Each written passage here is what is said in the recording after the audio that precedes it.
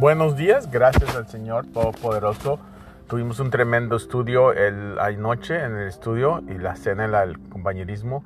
Si no viniste, mistites, que Dios te bendiga y sigue adelante.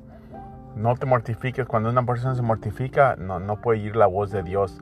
No te mortifiques. Dale gracias al Señor por lo que hace en tu vida. Dale gracias.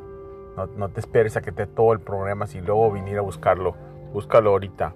El verso de hoy es Isaías 25:1. Dice: Oh Señor, te daré honor y alabance a tu nombre, porque tú eres mi Dios. Tú haces cosas maravillosas y grandes.